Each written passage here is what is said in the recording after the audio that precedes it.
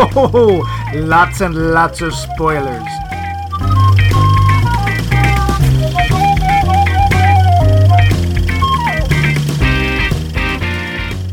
Welcome to Cooking with Max Mike Movies, with another in our recipe series in ancient times, the 90s. Today, we'll be tackling the best way to prepare your murder victim for fine dining. Now, when preparing long pig, I think that's how they say it, long pig, do not neglect the liver. Yes, you can prepare it with fava beans and pair it with a nice Chianti, but please remember that navy beans or even kidney beans, little accidental joke there, work just fine. And the liver pairs nicely with a big Cabernet or even a good Bordeaux. So again, save the liver, Clarice. Thank you, Julia. Yes, today we're taking on... Yes, that was a totally different person and not totally at all different. Max. Our special guest, the ghost of Julia Child, speaking through me. Taking on the early 90s thriller Silence of the Lambs. A movie that in many ways redefined the horror thriller genre and scared the living bejesus out of audiences everywhere. I am your savory and well-marbled host, Max Levine, and with me is a man whose internal organs are no doubt both nutritious and delicious, Mike Luce. Gee, thanks. What a recommendation. That's the closest I can get. I can't do the sound. That's okay. Yeah. So For all we know, it was dubbed. We are talking Silence of the Lambs, adapted from the best-selling book by Thomas Harrison, part of the Hannibal Lecter trilogy, technically. No. This was it. There was no other movies. Never happened. You keep believing that if it helps you to sleep. Did you see any of the other ones? I believe I saw all of them. I saw Manhunter. We'll talk about this in Adventures a bit. in the Forbidden Zone? Yeah, we will march into the Forbidden Zone and eat their livers. Ooh, you do it better. I cheat. What? How do you cheat? Well, I don't. I cheat. Trust me. Okay. But we'll get to that. Yes, so there is first, we have, of course, business. Ooh. Yes, and the first part of business is what became of your lamb, Clary. Sorry. We'll get there. You can, of course, find our entire back catalog of Fava episodes on our website, maxmikemovies.com. Without fava beans. There are no fava beans on the website. No, but there's plenty of Chianti. There is not. You can find us on the social mediums of Facebook and Twitter under Max Mike Movies. You can listen to us on Spotify, also under Max Mike Movies, and through the podcast app of our choice, Google Podcast or Apple iTunes Podcast. And also, you can, of course, email us your recipes, your suggestions, your ideas for the best way to serve Mike under glass. Your meat-sharing coupons. Your meat-share coupons, yep. To us at Max Mike Movies. Literally, US at Max Mike Movies. Ooh. Ah. The show. So, there is, not surprising, a ton of trivia about this movie. Really? Oh, yeah. This was directed by Jonathan Demme, who has a remarkably varied career. This is, I believe, his only Oscar win as Best Director or Best Picture. He also directed another big Oscar movie, Philadelphia. Oh, yeah. Tom Hanks and Denzel Washington. In the 70s, he directed a bunch of, I don't know what you'd call them, trash-sploitation movies like Caged Heat, Crazy Mama. He's also really well known for directing movies, basically concert movies. He did Neil Young's Trunk Stop Tour, and he directed Stop Making Sense, the Talking Heads movies. A lot of people consider like the greatest concert movie. Yeah. So he is a remarkable fellow, but this was considered kind of the crown of his career. The budget for this movie was $19 million. The worldwide take was $272 million. Yeah. Wow, and that's... Yeah. Which kind of guaranteed the sequels. Yeah. Uh-huh.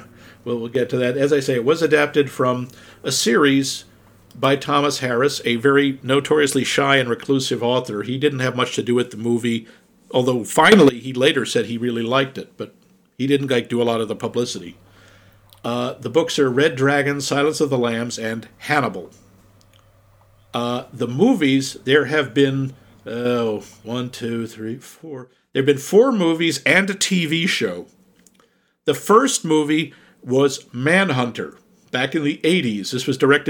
This was based on the book Red Dragon, but for some reason they didn't think the title was cool enough, because, not like dragons sound cool. Maybe they thought it sounded too much like a fantasy movie. This was directed by Michael Mann, best known for Miami Vice, and starred William Peterson, best known as Gil Grissom from CSI. Oh, I actually really like him. He is. He was actually very good in this as Will Graham, the FBI agent who is actually the one who captures Hannibal Lecter. It's not in this movie. In this movie, Hannibal Lecter is in one scene. It's the same in the book. He's in one scene. He's played by Ronnie Cox. Oh, ick. It's a very different portrayal. It's really interesting. As opposed to the weird, icy calm, this Hannibal Lecter is sort of like kind of cold and sleazy. Have you ever seen blood in the moonlight? Well, it's quite black. It's like, yeah! You just want to hose off the TV. Wasn't Ronnie Cox the villain in RoboCop? No. I know who you're thinking of, but he was not. That was Michael Ironside and some other guy. I know who you mean, but that is not Ronnie Cox. Ronnie Cox was a bad guy in 2 of the Mission Impossible movies. Older guy, white hair, glasses, you'd know him. Manhunter was pretty successful. Then there was a gap of a few years, and they made Silence of the Lambs, which was insanely successful. Not only financially, Silence of the Lambs is one of only 3 movies in the history of the Academy Awards to win all 5 of the big 5 awards. Best Director, Best Picture, Best Actor, Anthony Hopkins, Best Actress for Jodie Foster, and Best Screenplay, in this case, Adapted Screenplay. There have only been 2 others. Do you know what they are? Yeah, One Flew Over the Cuckoo's Nest, 1975, and It Happened One Night in 1934. That was one with Claudette Colbert and Clark Gable. Real quick to hold off that email, it was in fact Ronnie Cox as the big villain of RoboCop. His name was Jones, as you might remember. Yeah, sure. You're thinking of Clarence. Oh, maybe that's... Yeah, Michael Ironside was Clarence. Nope, that's Kurtwood Smith, who was the father on that 70s show. Oh, Red. Lord. I was sure Michael Ironside was in there somewhere. Not in that film, according maybe they just look alike. Yeah. Anyway, I'm sorry. So lots of Oscars. Lots and lots of Oscars. Yes, lots and lots of Oscars. Lots and lots of money. There was also a TV show called Hannibal. And after the... somewhat less than resounding success of the sequel to Silence of the Lambs, Hannibal, which had a number of the characters reprise their roles except none of the FBI people, including there was no Jodie Foster and no Sam Shepard. Was Anthony Hopkins in it? Anthony Hopkins is in it as Hannibal Lecter. He's there.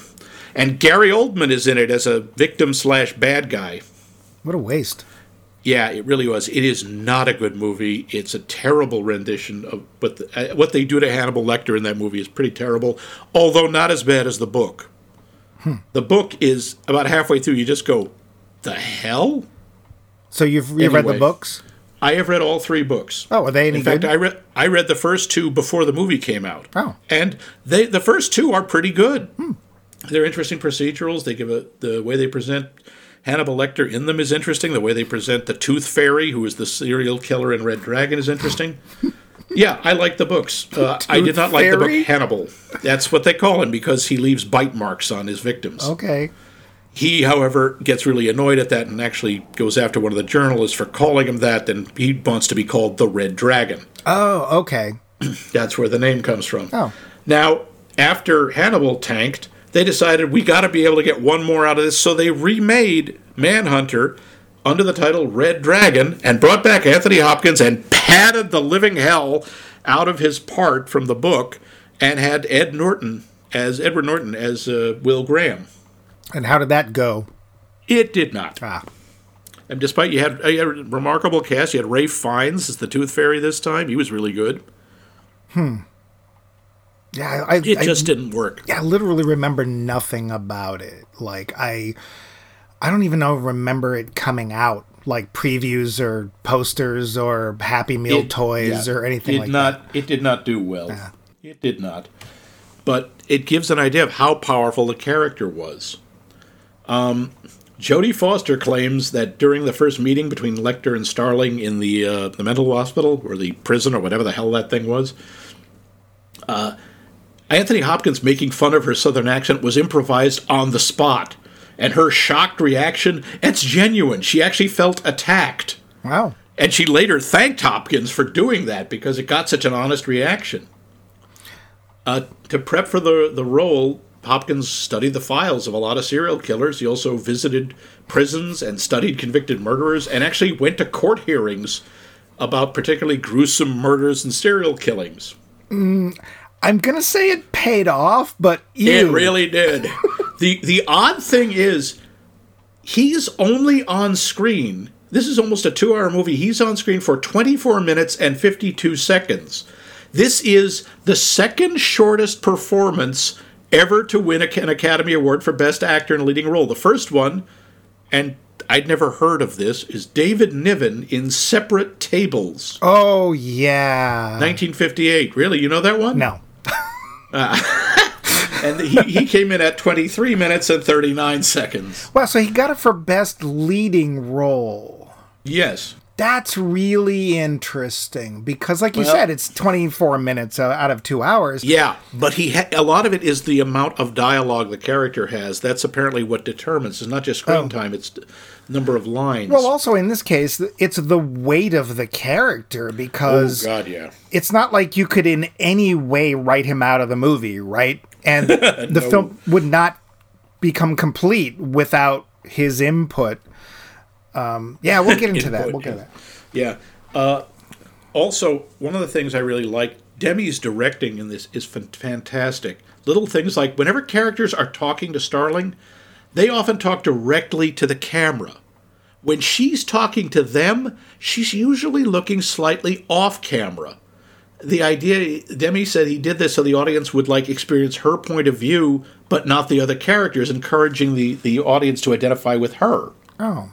I thought that was pretty interesting. I had no trouble empathizing with her. Yeah.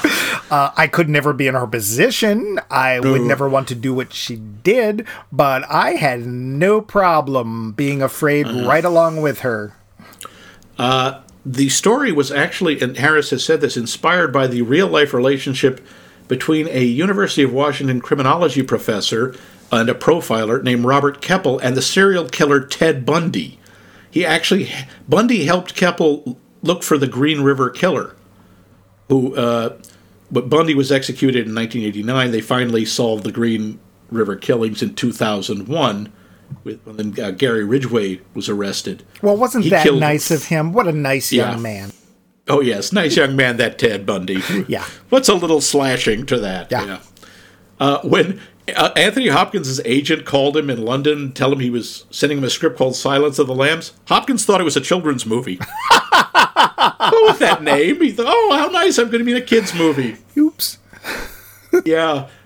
When he found out he was cast as Hannibal Lecter, which was and he got the job based on his performance in The Elephant Man as Dr. Frederick Trevis. And he said to Demi, but Dr. Trevis was a good man. To which Demi replied, so is Lecter. He's a good man, too. He's just trapped in an insane mind. Okay. Which is a really interesting interpretation. We'll get to that. Jodie Foster tended to avoid Anthony Hopkins during their scenes together because she was terrified of him. I heard a story, by the way. I heard Martha Stewart on Wait, Wait, Don't Tell Me. She was talking about she went on a date with Anthony Hopkins once, and it was like the year that movie came out. And he invited her to his house and cooked her dinner. And she said, I was scared out of my mind the whole evening. Wow, okay. Poor Sir Anthony. I was really sorry to hear that. The first moth cocoon found in the victims' throats, it was made of a combination of Tootsie Rolls and gummy bears. so it would be edible if swallowed by accident. Yikes. Okay. Yeah. I'm surprised they didn't market that. I can see kids everywhere eating little cocoons of death head moths. That'd be great. Yep. Anthony Hopkins improvised that weird slurping noise you do so well. He did it spontaneously during filming, and everybody thought it was great. Apparently, Jonathan Demme found it really annoying, but didn't say, because it really worked. But he was like, ugh. It is one of the most memorable pieces of the film. I mean, that whole line about fava beans and a nice candy. Everybody remembers that. So, yes. Clarice Starling was chosen by the American Film Institute as the 6th greatest movie hero out of 50, and the highest ranked female on the list. Dr. Lecter was the number 1 greatest movie villain, also out of 50. Yikes. Yeah. This is a weird thing. I didn't notice this until the second or third time I watched the movie. One of the reasons Hopkins is so creepy and seems so inhuman when he's talking, he doesn't blink. No. He very intentionally, or if he does, it is very conscious. And he did this because he had read that reptiles only blink when they want to. And they blink consciously. He wanted to make him more inhuman, more reptilian. Okay. I mean, it certainly made him more creepy. Yeah. Now, oddly enough, Demme didn't have the rights to the novel. The person who bought the rights to the novel was Gene Hackman. Oh. He planned to direct the movie and play either Lecter or Jack Crawford. Okay. Yeah. I mean, to be fair, Gene Hackman is a great actor, and he could easily have done a number of parts. I don't know if he could have done Lecter. I didn't. Yeah, that's why I said a number of parts, because I think, we'll get into Anthony Hopkins. Yeah. He actually decided not to do this after he watched a clip of himself in Mississippi Burning, which came out in 1988, at the Academy Awards, and it made him really uneasy about taking on more violent roles. He didn't want to be thought of that way. At that point? Yeah. It's a little late, Gene. Yeah. Didn't he play? No, that was Ray Walston. For some reason I thought he was in Popeye, but I think that was...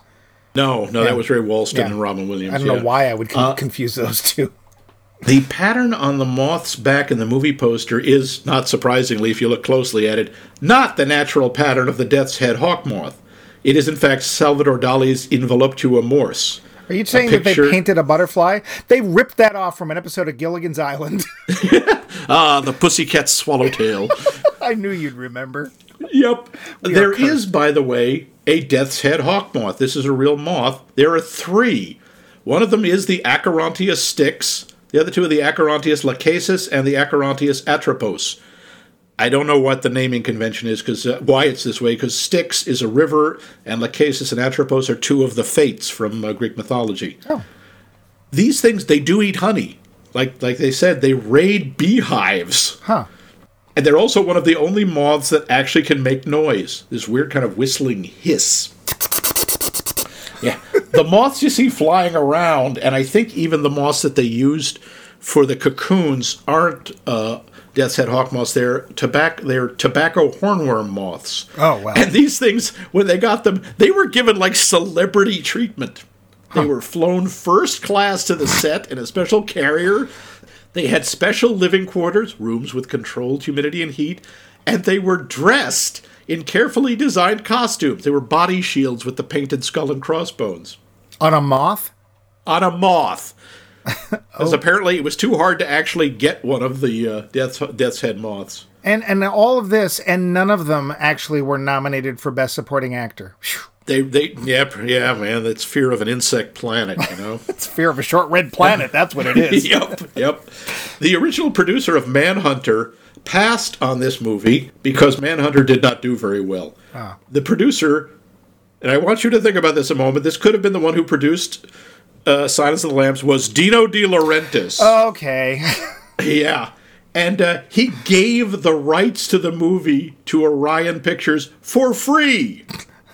When my buffalo Bill die, everybody cry. Nobody cry when Jaws die.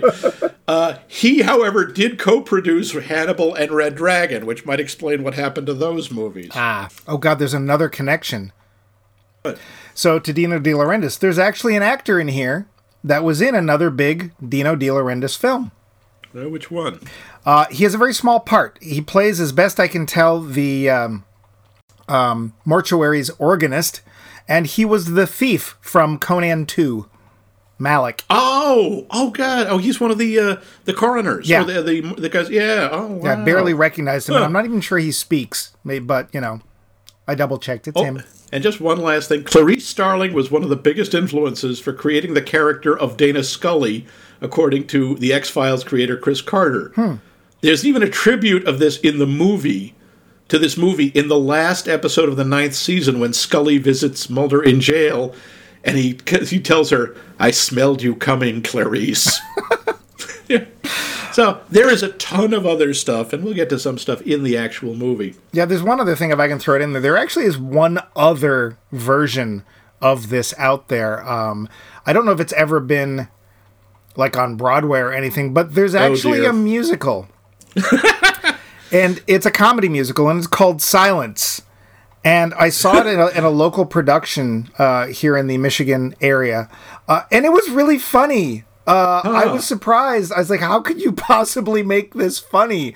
But it was. And part of it was that the people's performances were really over the top, and that really helped. But okay, I can see that. Yeah, just a little piece of trivia. But by all means, for those who somehow don't know, will you tell us the story? Tell me a story, Daddy. Sure, the plot. Clarice Starling, Jodie Foster, is a driven, ambitious FBI trainee who gets a chance to interview one of the world's most notorious serial killers in captivity, Hannibal the Cannibal Lecter, Sir Anthony Hopkins. She quickly forms a strange sort of bond with Lecter, who offers to help her catch a new serial killer, Buffalo Bill, played by Ted Levine. No relation. In exchange, ultimately, for insight into Clarice herself. But can Clarice trust this man, who others call a monster? No. And the clock is ticking for Buffalo Bill's next victim. That's pretty much it. I would say that you summed it up exceedingly neatly, and yet left tons out, which is as it should be. As it should be. I want to get to one thing real quick. I wanted to tackle the elephant in the room, because we're going to have to talk about this. I know you're not going to want to, and the audience is going to be upset, but we need to talk about Jodie Foster's performance, because it is so fantastic. Yeah, she is amazing in this. I mean, she's pretty much good in everything I've seen her in. I mean, I could probably find something where she wasn't quite amazing, but I would say for her, I don't think she was so great in Napoleon and Samantha. I didn't see it. Well, she was 8 years old at the time, and she got attacked by a lion during the filming, so that might have had some of the problems. Oh, well, there you go. Yeah. No, she is amazing in this. I mean, this is a signature performance for her and Anthony Hopkins, because at this point he's not a sir, but, this is one of the reasons he becomes one. And it's also, in a way, part of his downfall, because he becomes such a big star that he starts to literally do anything. Yeah, obviously, he ends up with basically Olivier syndrome, which is, you pay me enough and I'll do it. Yeah, and yeah, I'm still traumatized by his animated ass from Beowulf. Oh, Lord. But this is a stellar performance from both of them. Jodie Foster is equal parts strength and vulnerability, I guess. Yeah, confidence and uncertainty. We get so much out of her character. Yeah, sure, some of it is explained. Some of it we see, some of it is told, and that's fine, because it's not at any point expository, or at least not in a bad way. But I think this was probably, as an adult, because I know she did a lot of child stuff. She was on TV shows here and there and stuff like that. Yeah. But this is also kind of her big, what is she going to do next? And if I remember, for the most part, I think she cherry picks from here out. Because we don't see her often, but when we do, like in Contact, which will come a few years later, it tends to be a really amazing performance. Her performances are often good. She did a few movies that didn't work so well. I never saw Panic Room, but it didn't really interest me. Come on, Kristen Stewart's first movie? Is it really? I believe she's the daughter. Is she the one who sits there going, Line? It's a possibility.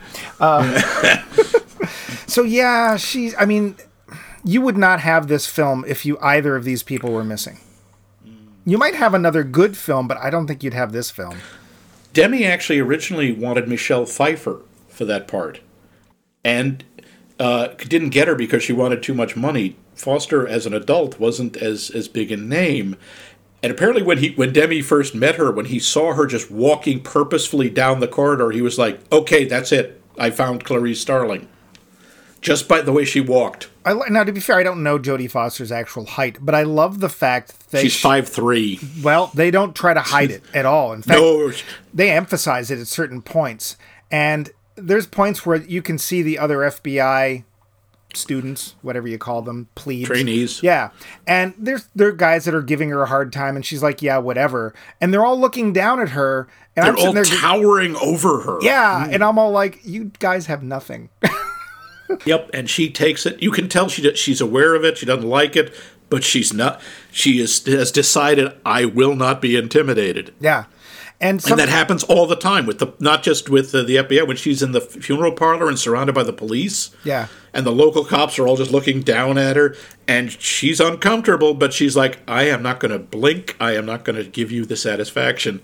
I love that sequence also where they've all crowded into the morgue. All of these local cops were just getting in the way, and even Crawford doesn't know how to get rid of them, but she does.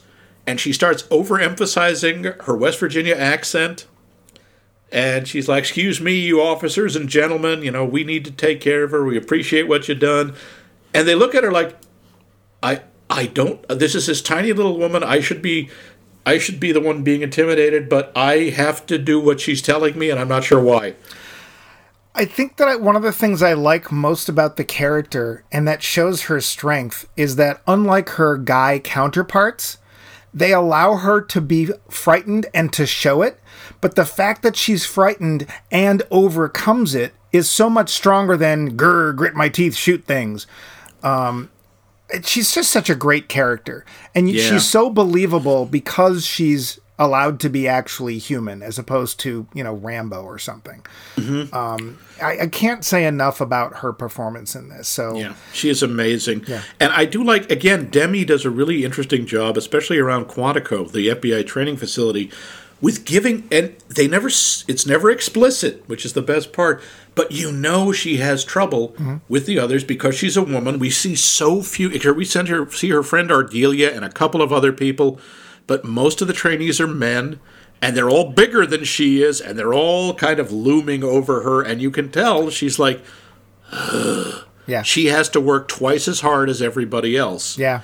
Oddly enough, the FBI really cooperated with the making of this film because they thought she was such a great character. They thought this movie would basically be like a recruitment picture for female agents. Yeah, and I'm sure in some way it probably was. Maybe. Yeah. I was actually doing a little research for reasons I don't even understand on Top Gun, of all things. And sure enough, that film was a big recruitment boost. They actually of course it was. They actually had people at theaters, like they could sign you up as you came out of the movie. So I completely believe that. Hey, there's another actor in here I'd like to point out. I don't know if you noticed him. I saw him in the opening credits, and I'm like, wait, what? I know who you're going to say. The chief of the FBI, Roger Corman. Roger Corman, who was he was Jonathan Demme is another protege of Roger Corman. I figured it had to be. Yeah, and he gave him a one line. Yeah, and that's fine. But there he was. Roger friggin' Corman. Roger Corman, for those who don't know, was probably the father of the grade Z level science fiction teen horror films of the 50s and 60s. Oh, I wouldn't say grade Z. Come on, that's Ed Wood. Yeah, that's his fair. movies weren't that bad. Corman was a D movie director. Yeah, and he was known for getting films done exceedingly quickly and cheaply. But he had some amazing people. I think Jack Nicholson's first film was with him. It was the original Little Shop of Horrors. He discovered that was the thing. Corman did not have much talent, but he was really good at recognizing it in other people. He gave boosts to Francis Ford Coppola, Ron Howard, Nicolas Cage, Jack Nicholson, like you said. Yeah. Tons of people owe their careers to Roger Corman. Yeah. And so apparently Jonathan Demme like, hey, you want to be in my giant big budget film? And it's like, sure. What big budget? 19 million wasn't that much. This was even in 1991, that was not a big budget movie. Considering what's in there, like no special effects and stuff, yeah. It's not a small chunk of change. I mean, it's not Star Wars, but it's still, I'm sure a lot of it went to Anthony Hopkins and, a good chunk went to Jodie Foster, as it should have, but it's not like it was some indie film either. The directing in this, talking of Demme, I think is amazing. Little things like when Starling first goes to the hospital, the mental institution, to see Lecter, and she's standing in the anteroom just about to go in, where she meets Barney, the only intelligent person in that place, and that slow pan around the room, which gets you both freaked out and claustrophobic, is so well done. And even the first shot of Lecter, as the camera just goes down the hall and we slowly see him appear like this mythological figure. Yeah. The way he appears, she sees like 3 other inmates. Yeah. Including there's a really unpleasant scene with one of them. Yeah, that's with Miggs, yes. Well, we don't have to go into too much detail on that, but they're all either leaning against the bars or sitting on the bed.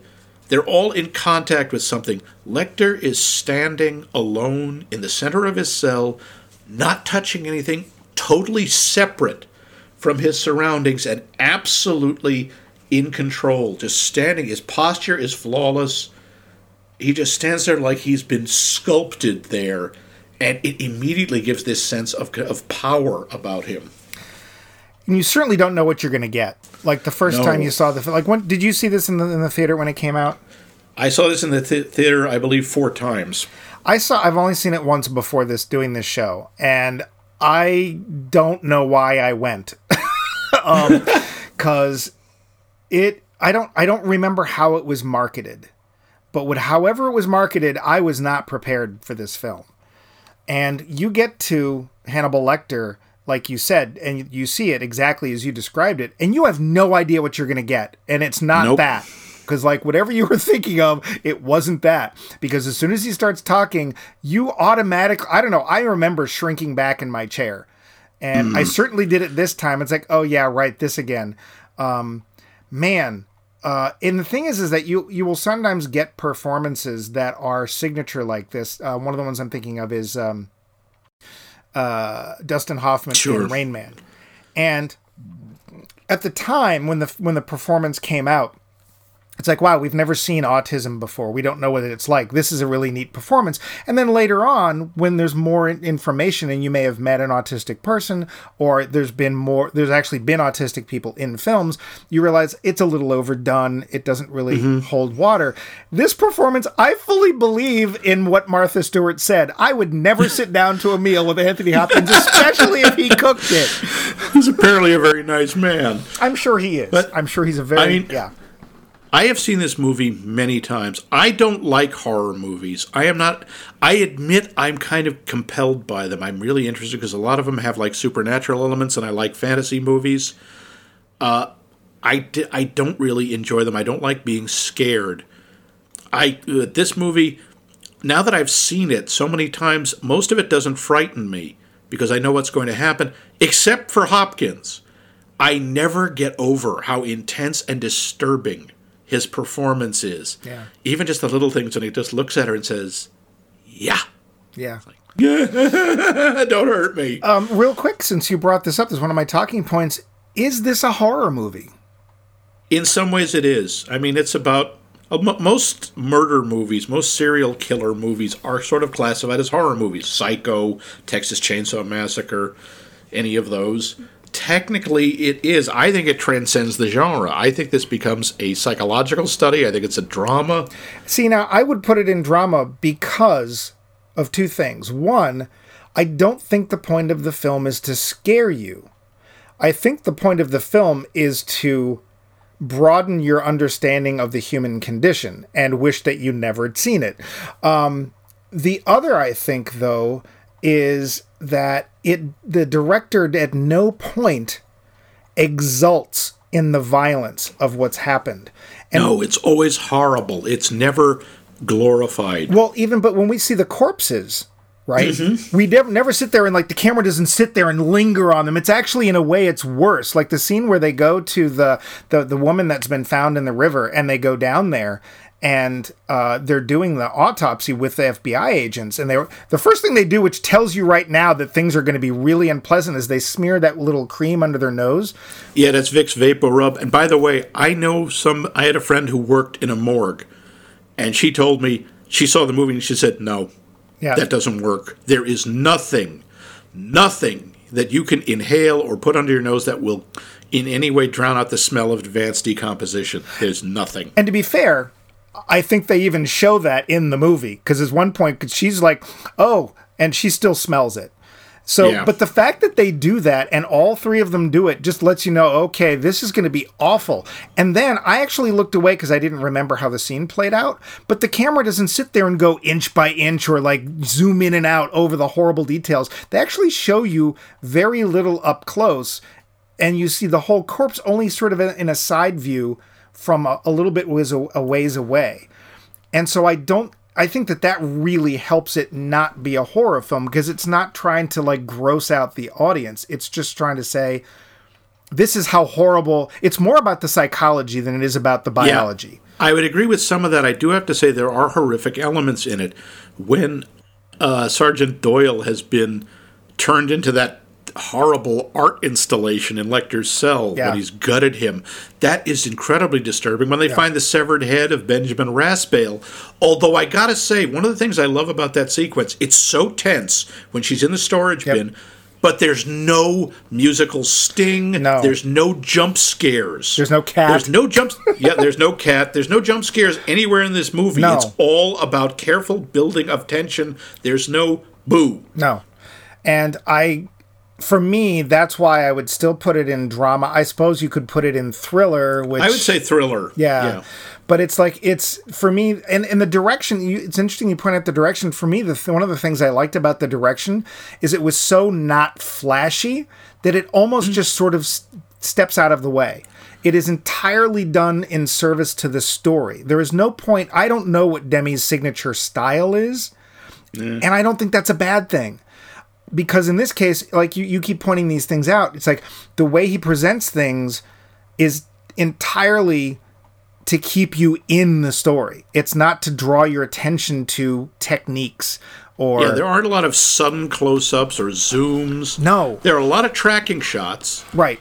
There are a lot of close-ups, and there are little gimmicks. There are a lot of shots when Lecter is talking to Starling, and you can see when one is speaking, you can see the other one is reflected in some surface. So the idea is, they're both there at the same time. Some of the stuff, though, is so subtle.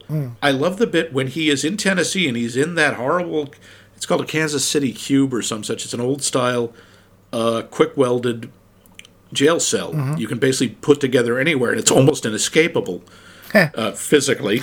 I mean, you can't break out of it, and he doesn't. He outsmarts them. But when he's sitting there inside, he's in the cage, and she's the one pacing back and forth like a caged animal. And after a bit, it gets less and less clear who's on which side of the bars. Well, and I think also that we know he's got that pen, and that's all he needs. And for those of us who are wondering, I've seen handcuff keys. The handcuff key itself is a very simple thing. It's literally one, I don't know what you'd call it, one little notch. Flap. Yeah, it's one flap. So I have been told by people who know that if you know what you're doing, you can pick a handcuff with a paper clip. Yeah. They aren't complicated. No. They're supposed to be durable, not pick-proof. And, of course, this is all a reflection of I can't remember the character's name, but the character who's in charge of the initial prison. Oh, Dr. Chilton. Chilton, yeah. And it's like, what a dimwit he is. And I love the way the contrast between him and the orderly Barney, when you first meet them, instantly, first off, you hate Chilton after 5 seconds. Yep. Because he's such a condescending jerk, and the way he's hitting on Starling, and the way he never calls her agent, he always calls her Miss Starling. Yeah. And then you meet Barney, and even just the way he says hi, and says, I've left a chair out for you, and leans a little closer, you'll be fine. Yeah. First off, you immediately like Barney, and instantly, Barney's the reason Lecter is still in the cell. Well, also, Barney fully appreciates the absolute danger of all of these people. Yeah. I feel really bad for him. He does not underestimate them. Oh, God. And that job must be awful. Must be. You find out in the sequel, by the way, when he's lost his job because, the place shuts down. He has to make a living by, selling things he collected from Lecter, like the mask and that's sad. Drawings and such. Yeah, that's the way he has to stay alive. And when that sequence where Chilton is gloating over Lecter, you really gonna think you're gonna go to the beach and walk and see the birdies? And Barney is standing there holding onto Lecter is in a full straitjacket. He's got a face protector. That, by the way, in the book is supposed to be just a hockey mask. Oh. But the one they use in the movie is so much more effective. It looks so demonic, but it's so simple. And, of course, you can see his face better. Right. And Chilton is just, swanning around the cell, totally oblivious. And Barney has his hands locked on the hand truck that Lecter is tied to, and he never takes his eyes off Lecter. And he's like, I know how dangerous this guy is. It doesn't matter how helpless he looks. He's the most dangerous thing in the building. Yeah. It's so well done, and you just really... I wish there'd been more Barney in the movie, Team Barney! So we both have commented on the directorialship. Is that a word? It is now. Yeah. The direction of this film. How did this movie influence other movies, or did it even influence them? Oh, absolutely. So how would you say? Now, I don't mean we're going to see tons and tons of impersonations of Anthony Hopkins as No. But it did change. It created a whole new idea of presenting the serial killer. The serial killers usually were like American Psycho, the guys who, just seemed normal on this top, but were just boiling rages. You started seeing everywhere these serial killers who were just super duper smart and were very calm. They had that same kind of Lecter inhumanity. They all tried to make them that same kind of reptilian. He's not really insane. He's just sort of at a 90-degree angle to sanity. There was a lot of that in a lot of movies. Hell, what is it, that book, The Blacklist, the movie The Blacklist? No, it's a series. It all over the place. It changed a lot of the portrayal of serial killers. So what you're saying is that it allowed serial killers to have more of a better representation, and it did them a nice favor to make them seem more unfortunately, yes. Because let's face it, Lecter is the coolest character in this movie. He is fascinating, and he's so erudite, and also they emphasize this a little in the movie, but it's not as clear in the book. He's also insanely physically powerful. He's incredibly strong, and he doesn't look it. I will say that this movie freaked me out 5 ways to Tuesday. One of the things I remember, and I was actually surprised, I remember most of this film. It's not just little bits of, I remember the fava beans. Everyone remembers the fava beans. I actually remember most of the film, and I only saw it once. This is a film I've never wanted to see again just because... it was that good at its job, right? And one of the scenes I remember, and I wasn't even positive it was from this film, but I was pretty sure, was the scene where Buffalo Bill, we see him get his victim. And that little scene, made me never want to help anybody ever again. Yeah, that was not a good scene for Good Samaritans. No. Poor Catherine is just like, here's this guy's got a broken arm. And he's trying to move a sofa. He's trying to move a sofa. I'll help him. Yeah. No, never do that. Nope. Well, it does emphasize, anyone, don't ever get into a van. Don't get into vans, ever. I don't care if it's your van. Don't get into it. Vans are evil. Yeah. Especially if they have dungeon pulls on the inside of the doors, but... Yeah, seriously. Yeah, I mean, I can't blame her, because the times are different, and I'm sure this film gave people ideas. And surely she was clearly just a nice person. I really liked her, by the way. This is Catherine Martin, the last victim of Buffalo Bill, who does not die. No, and she's... Because she's not just a passive damsel in distress. For part of it, she's just screaming, but she actually figures out a really good way to stymie him. Yep. She does. She's active. Although I have to say, why is the senator's daughter living basically in the worst apartment ever? Yeah, I was a little curious about that too, but whatever. Oh, and again, talk about the lines. Remember, fava beans and good evening, Clarice. But it rubs the lotion on its skin, or it gets the hose again. And that thing of never calling Catherine it, right? And that emphasizes that, and this is apparently a real thing. One of the serial killers tend to be sociopaths. Sociopaths are people who don't believe other people are real people. Right. They think they're like cutouts or just not real. They don't have real feelings. That's how they can do these horrendous things to them. Well, and he's very clearly trying to keep her as an object. She's a source of skin for him. Well, remember when the senator comes on and has her plea, there's, I think, an FBI agent watching saying, wow, look at that. They're repeating her name every time to make it seem more like she's a person. So, yeah, they really underline that without coming out and saying, if we keep saying her name like that because serial killers blah, blah, blah, blah, blah. Yeah. One of the other reasons that I was creeped out by this movie and have had trouble even thinking of watching it again, as good as it was that its portrayal of the savage ugliness of humankind is really too good. Yeah. And we get two really good images of it. I mean, they're so different. Yep. Lecter and Buffalo Bill. I mean, despite the fact Lecter is so civilized, even though his nickname is Hannibal the Cannibal. Right. Because he ate his victims. He violated one of the oldest taboos in human culture. And that's horrific. And yet we are more drawn to him because he's so polite.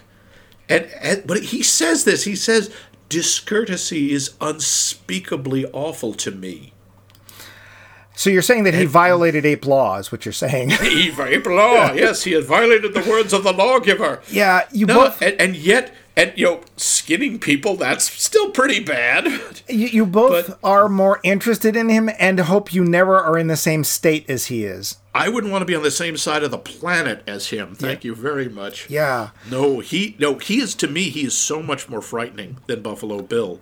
And they also throw in tiny, tiny little bits of humor, and it is so dark.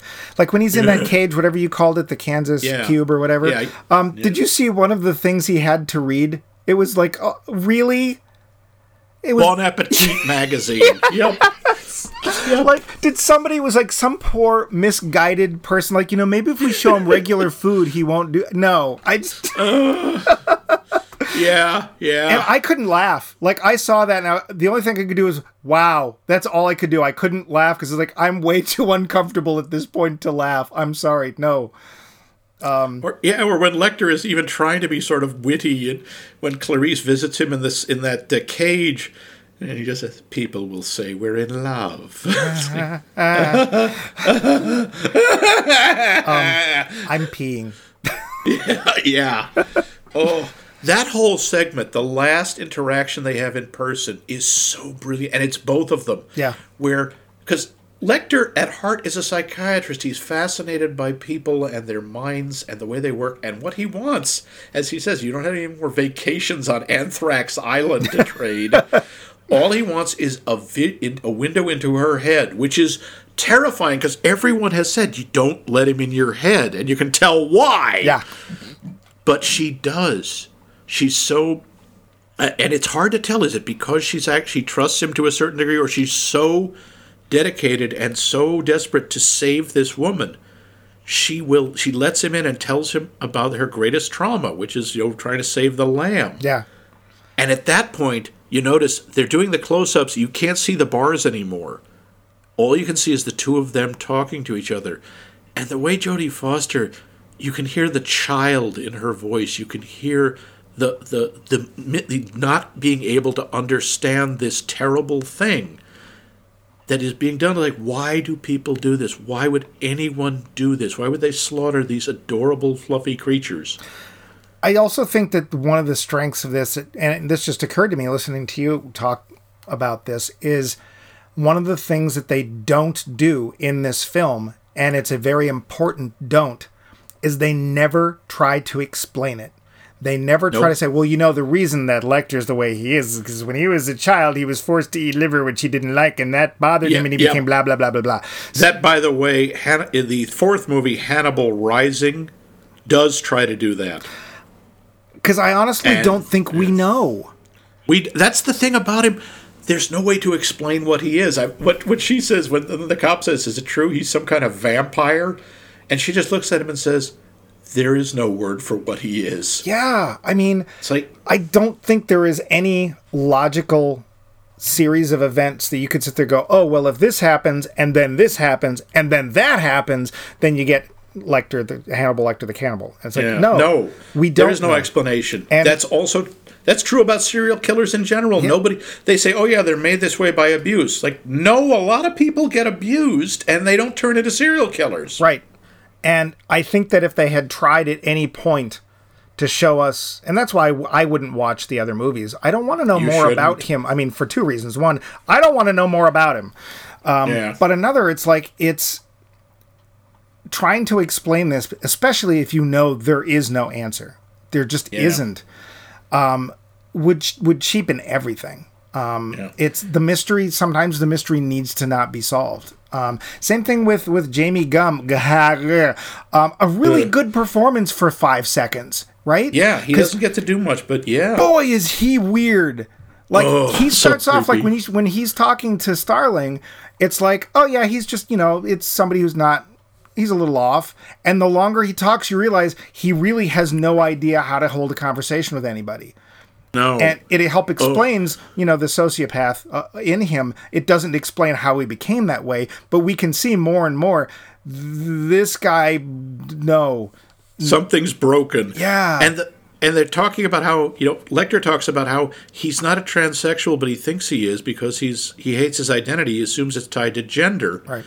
And the things where he's like trying to be feminine, when he's trying to pitch his voice higher, and you can tell he can't do it. No. His voice is so gravelly and deep and, let's say it, butch. Everybody knows. It's like that. Pretty much like Leonard Cohen. Yeah. Oh, and that creepy dance he does. Yeah. Tuck back. They do that in the comedy. And the guy who did it, I give him props for actually coming out on stage and doing it, but he did it, and you don't see a thing.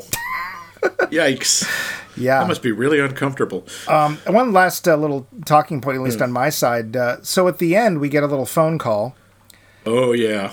Do you think, or did it feel to you like that was meant as a sequel beg? I didn't feel that way. I just thought it was tying up a loose end. What really freaked me out the first time I saw this in the theater, he does the I'm having an old friend for dinner. I thought it was the old guy at first. And there's Dr. Chilton getting off the plane. People applauded. Wow. People in the theater were applauding that the cannibalistic serial killer was about to murder and eat his doctor. Nice. I remember just that was one of the scariest moments in the movie for me, was looking at the people around me clapping. Wow. Okay. I mean, he's a douche, but he's not killing people. So, okay. That's all I have for talking points and my notes. How about yourself? I got one other thing. The thing, that sort of speaks against this as a horror movie, is there are only really 2 action sequences, and they're comparatively short. One's Lecter's escape, which is horrific. Yes. And the other is Clarice finding James Gumb and going after him in the basement, which, the first time I saw that, my nerves were just so tight. Man. When he's following her around wearing the night vision goggles, and you have the sense that, he's just so getting off on the sense of power that he can see her, and she looks terrified, and she can't see him. And then, and he's reaching his hand out an inch from her face, and she can't tell.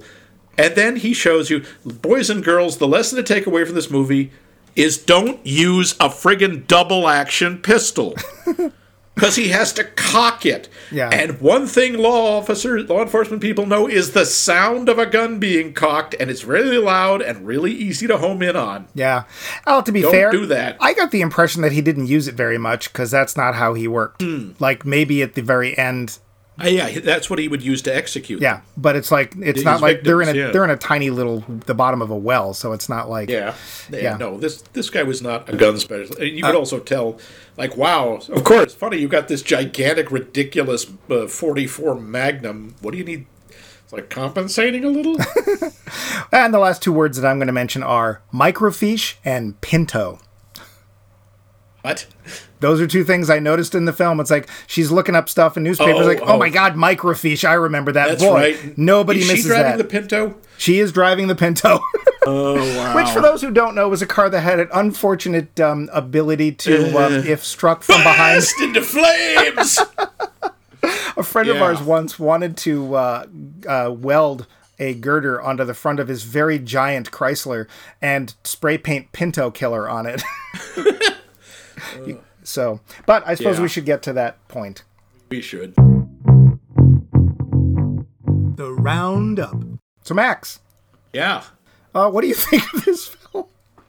Again, I think that's been pretty clear. Yeah. I never get tired of this movie. I think this is brilliant. This is one of my... I would have put this in one of my favorite things, except it's so hard to watch. Yeah. It is tense. As I say, it's not as scary, and because I know what happens, I know the plot so well. But Anthony Hopkins will never not freak me out in this role. Because he is so believable and just... He is the embodiment of the worst parts of humanity, as well as some of the good ones. You know, he is so damn polite. And Clarice gets this, and she says, I don't think he'll come after me. He'd consider it rude. Well, he tells her he won't in the little phone call. Yeah, but she knew it already. She knew it before he told her. And now here's a question for you. So then what does she do? Does she leave it be and not go after him? Well, first of all, the idea is he leaves the country. Right. So he's out of the FBI's jurisdiction. This also comes up in the sequel. But, I think she goes on and just gets on with her life and her career. What do you think? About the film in general, it is an amazing film. That it won the Big Five. I don't know what else was up that year. I kind of don't care. It doesn't really matter. It is... I don't even know how long it was. I think it's around 2 hours. I don't think it's that long. But it's an hour and 58 minutes. There you go. So the pacing on this film... Like Max said, there's really only 2 quote-unquote action sequences, and they are knuckle-bitingly tense. Oh, yeah. But the rest of it is like, you're tense because there's stuff you really don't want to see, and they thankfully don't shove your face in it. And it's handled so well, and it's the performances. Like, it's not quite a 2-person film, but it's close. It's sort of like My Dinner with Andre, except Andre's the meal. Yeah, we didn't even talk about Sam Shepard as Jack Crawford. He does a really nice, understated job. He does. And he's a character that I would see more of, too. I would see more of these characters, except that I'd feel at the ending, I'm perfectly fine. It is perfectly satisfying. Yeah, I don't want to see any more. I really just don't. It's a freaky film. I watched it in the middle of the day, hoping that, maybe a cartoon or something afterwards. Hey, I'll play some Nintendo and I won't have nightmares. Thankfully, I didn't, because I was, not looking forward to this. It is a freaky film. I honestly don't know if you could make this film today the way it was made. I think you could make a Hannibal film, but it would be far more gory, and I think that the psychological depth would be missing. I think they would try to sexualize the relationship or something and the fact that there's no hint of that. The most intimate moment when he just touches her finger with his, that's more than enough. Thank you. Yeah, it's not erotic at all. It's this weird, it's like you get the feeling that's as affectionate as he could ever get with anyone. Ever. Yeah. I'm also just wondering how many of his patients came back for a second appointment. Yes, yeah, okay, yeah. I'll call you. I'll be calling you. Bye. So, speaking of coming back for another appointment. Yes, what is our next heapin' helpin' of fava bean garnish? Well, in case you hadn't noticed, we forgot to do something before starting this episode. What was that? Discuss what the next movie is, so you actually don't know. Oh, I really don't. So surprise me. Well, funny you should ask, Max, because next week's movie is a musical romp through... No, it's not. Next week's movie is a weird one, because that seems to be my job these days. To be fair, the name of the director escapes me. It's a 3-namer. That's all I remember. It is Jean-Paul Sartre? No. It's not Paul Michael Glaser either. Oh. However, the film is a rarity in that the soundtrack of the film was done by one performer, not entirely unlike back when The Graduate came out and all of the music was done by Simon and Garfunkel, except, of course, those were two people. This is a film that I think a lot of people probably haven't seen, but it's a film that I really like. It's an ensemble cast, not unlike Robert Altman, although it's not Robert Altman. I think it's Paul Michael Thomas, something like that. The film is Magnolia. Ah, Magnolias. And it has, oddly enough, what I believe is the best performance by Tom Cruise ever. Okay, that's an interesting point. I'll be looking forward to seeing that again. I've only seen it once 100 years ago. Yeah, I saw it in the theater, but it's got Philip Seymour Hoffman. I think it's Jason Robards' last performance. He's in this. But it's an interesting film. And the 90s, surprisingly, when we looked into this, had some very interesting films that I didn't remember were all done within the same decade. So yeah, could join us next week for that musical masterpiece, that uplifting, soul-faring film, Magnolia. Yes, and be sure, everyone out there, to rub the lotion on your skin. And don't forget the fava beans.